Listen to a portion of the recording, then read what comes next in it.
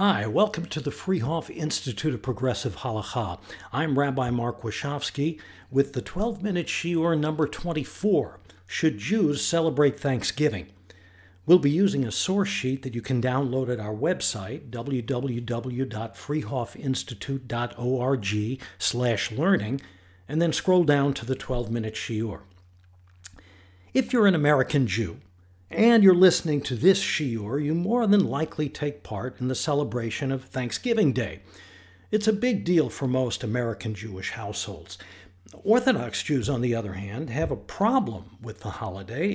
It's not that they don't take part in its observance, many of them do, but some prominent Orthodox poskim or halachic authorities prohibit Thanksgiving celebrations to Jews. One of those is Rabbi Moshe Feinstein, who at his death in 1986 was widely regarded as the leading Orthodox posek in North America. We're going to be looking at one of his teshuvot, or responsa, on the subject. He wrote several, and the point, as we'll see, is not to learn from him that we should not celebrate Thanksgiving, but rather to chart an important way in which progressive halacha differs from the approach taken by this outstanding Orthodox scholar. In this responsum dated 1981, Rabbi Feinstein is asked in lines 3 and 5, Im mutar la'asot su'udah b'Thanksgiving? Is it permissible to make a festive meal on Thanksgiving, the holiday of Gentiles in America? Now, this is already an indication of his thinking.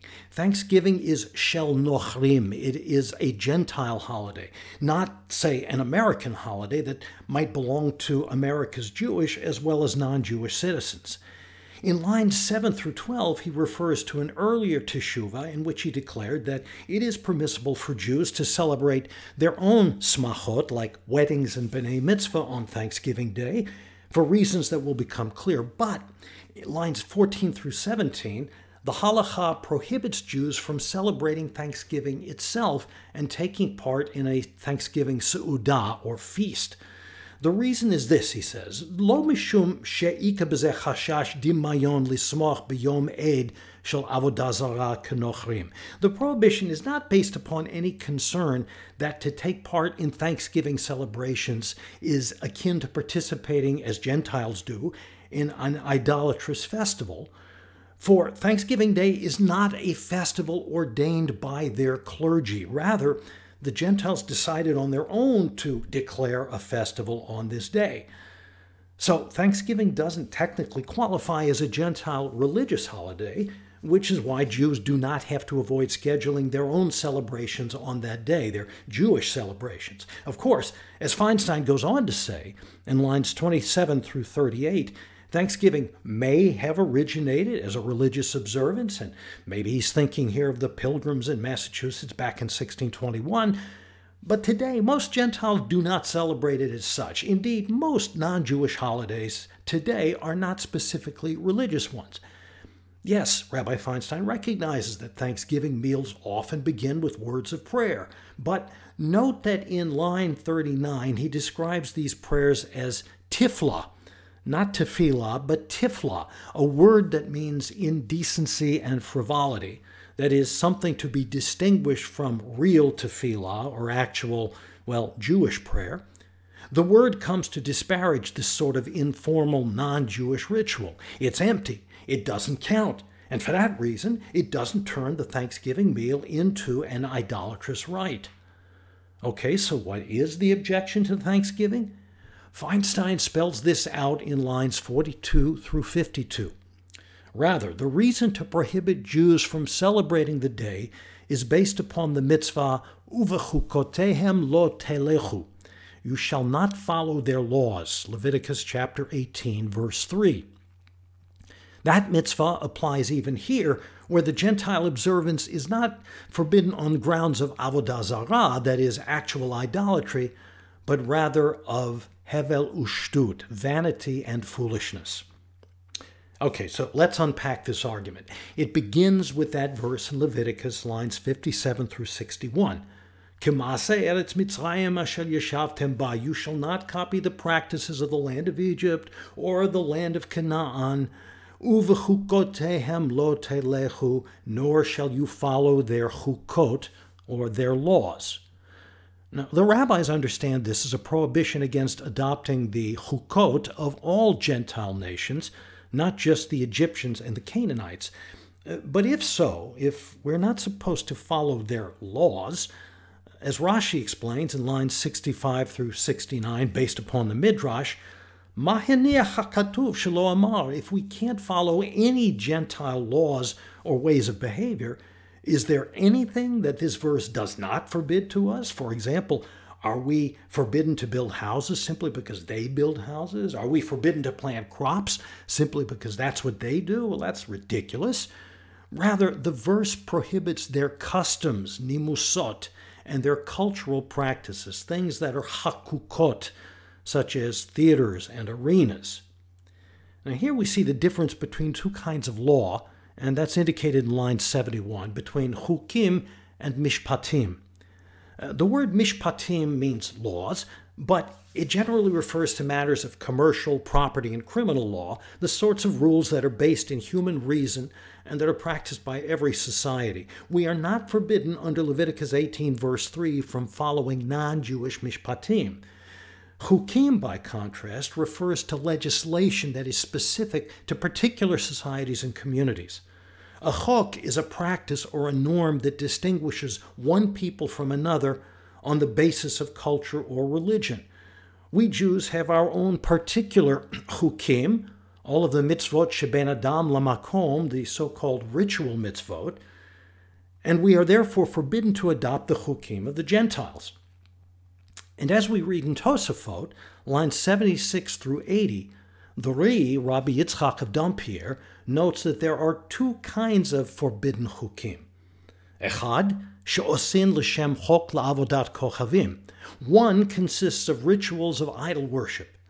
Ve'echad she'osin l'shem da'at hevel u'shtut shalahem. And the other consists of acts of vanity and foolishness. Rabbi Feinstein, who channels the and quotes him in his Teshuvah, concludes that Thanksgiving belongs in this latter category, vanity and foolishness, rather than real idol worship, but it's still a Gentile chok or a chukah, and for that reason it is still off limits to us. Now, you may be wondering, why dismiss a lovely holiday like Thanksgiving as vanity and foolishness? The answer seems to have to do with a particular approach to the mitzvah of uvechukotehem lo telechu.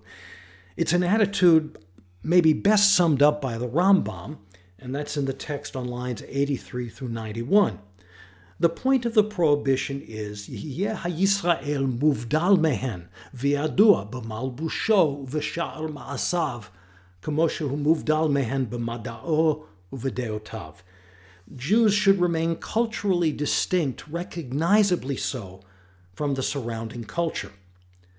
Well, if so, then even a non-objectionable observance like Thanksgiving is forbidden, not as idol worship, to be sure, but as unnecessary, precisely because it is foreign to us. That makes it hevel ushtut. But that's not the only available halachic interpretation of the Leviticus prohibition. Rabbi Moshe Isserles in the Shulchan Aruch, lines 96 through 105, takes a different approach. His source is a responsum by the 15th century Italian Rabbi Yosef Colon, the Maharik, who addressed the She'elah, may a Jewish physician wear the distinctive robes required for all of the community's physicians? He answered yes.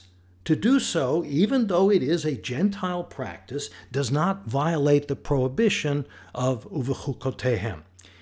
It's not a religious rite, after all, nor does it fall under either of two categories of non-religious Gentile customs that he says are prohibited to us. First, customs connected with plitzut, or licentious behavior.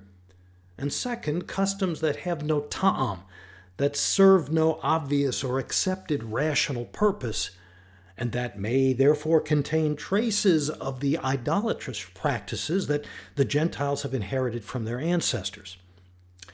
Now, even according to this interpretation, Rabbi Feinstein would presumably still prohibit Jews from celebrating Thanksgiving, because for him, a non-Jewish festival that may have had religious origins serves no rational purpose for Jews today and is therefore to be defined and dismissed as Hevel Ushtut. We, in the field of progressive halakha, would reply that Rabbi Feinstein can take this position only because he does not recognize the existence of what we would call the secular, the realm of cultural, social, and political life in which all citizens, Jews and non-Jews alike, can take part on an equal basis. That which is secular, by definition, belongs to us, no less than to them. It is ours, no less than theirs, and it's therefore absurd to wave it off as chukotehem, Gentile customs. There are customs too. American Thanksgiving is just one of many observances in many countries in which Jews take part to celebrate those aspects of their country's social and cultural life that they do share equally and in common with all other citizens. That aspect of shared celebration is what Maharik would have called a rational purpose. To be sure, though, neither he nor any of the other ancient or medieval authorities we've cited knew of something called the secular. But we do. The secular is a fact of our cultural lives, even if it was not a fact for the lives of Jews in ancient and medieval times, and even if it's not a fact today for those Jews who turn to Rabbi Feinstein for halachic guidance. We, no less than they, interpret the halakha from our own vantage point, the place we occupy in the world. And according to our reading, there is a ta'am. It is quite rational for Jews to celebrate national holidays and thereby identify with the experience of their fellow citizens. Meanwhile, by celebrating our own holidays, we maintain that cultural distinctiveness that is, after all, the central underlying concern of the mitzvah uvechukotehem lo telechu. So, if you're an American Jew, we say Happy Thanksgiving. And remember that this year, the year we're recording, 5783 or 2022, that day is also Rosh Chodesh Kislev. So happy Rosh Chodesh. And this has been the 12-minute shiur number 24 from the Freehoff Institute of Progressive Halakha. Thanks for learning with us. Lehitraot.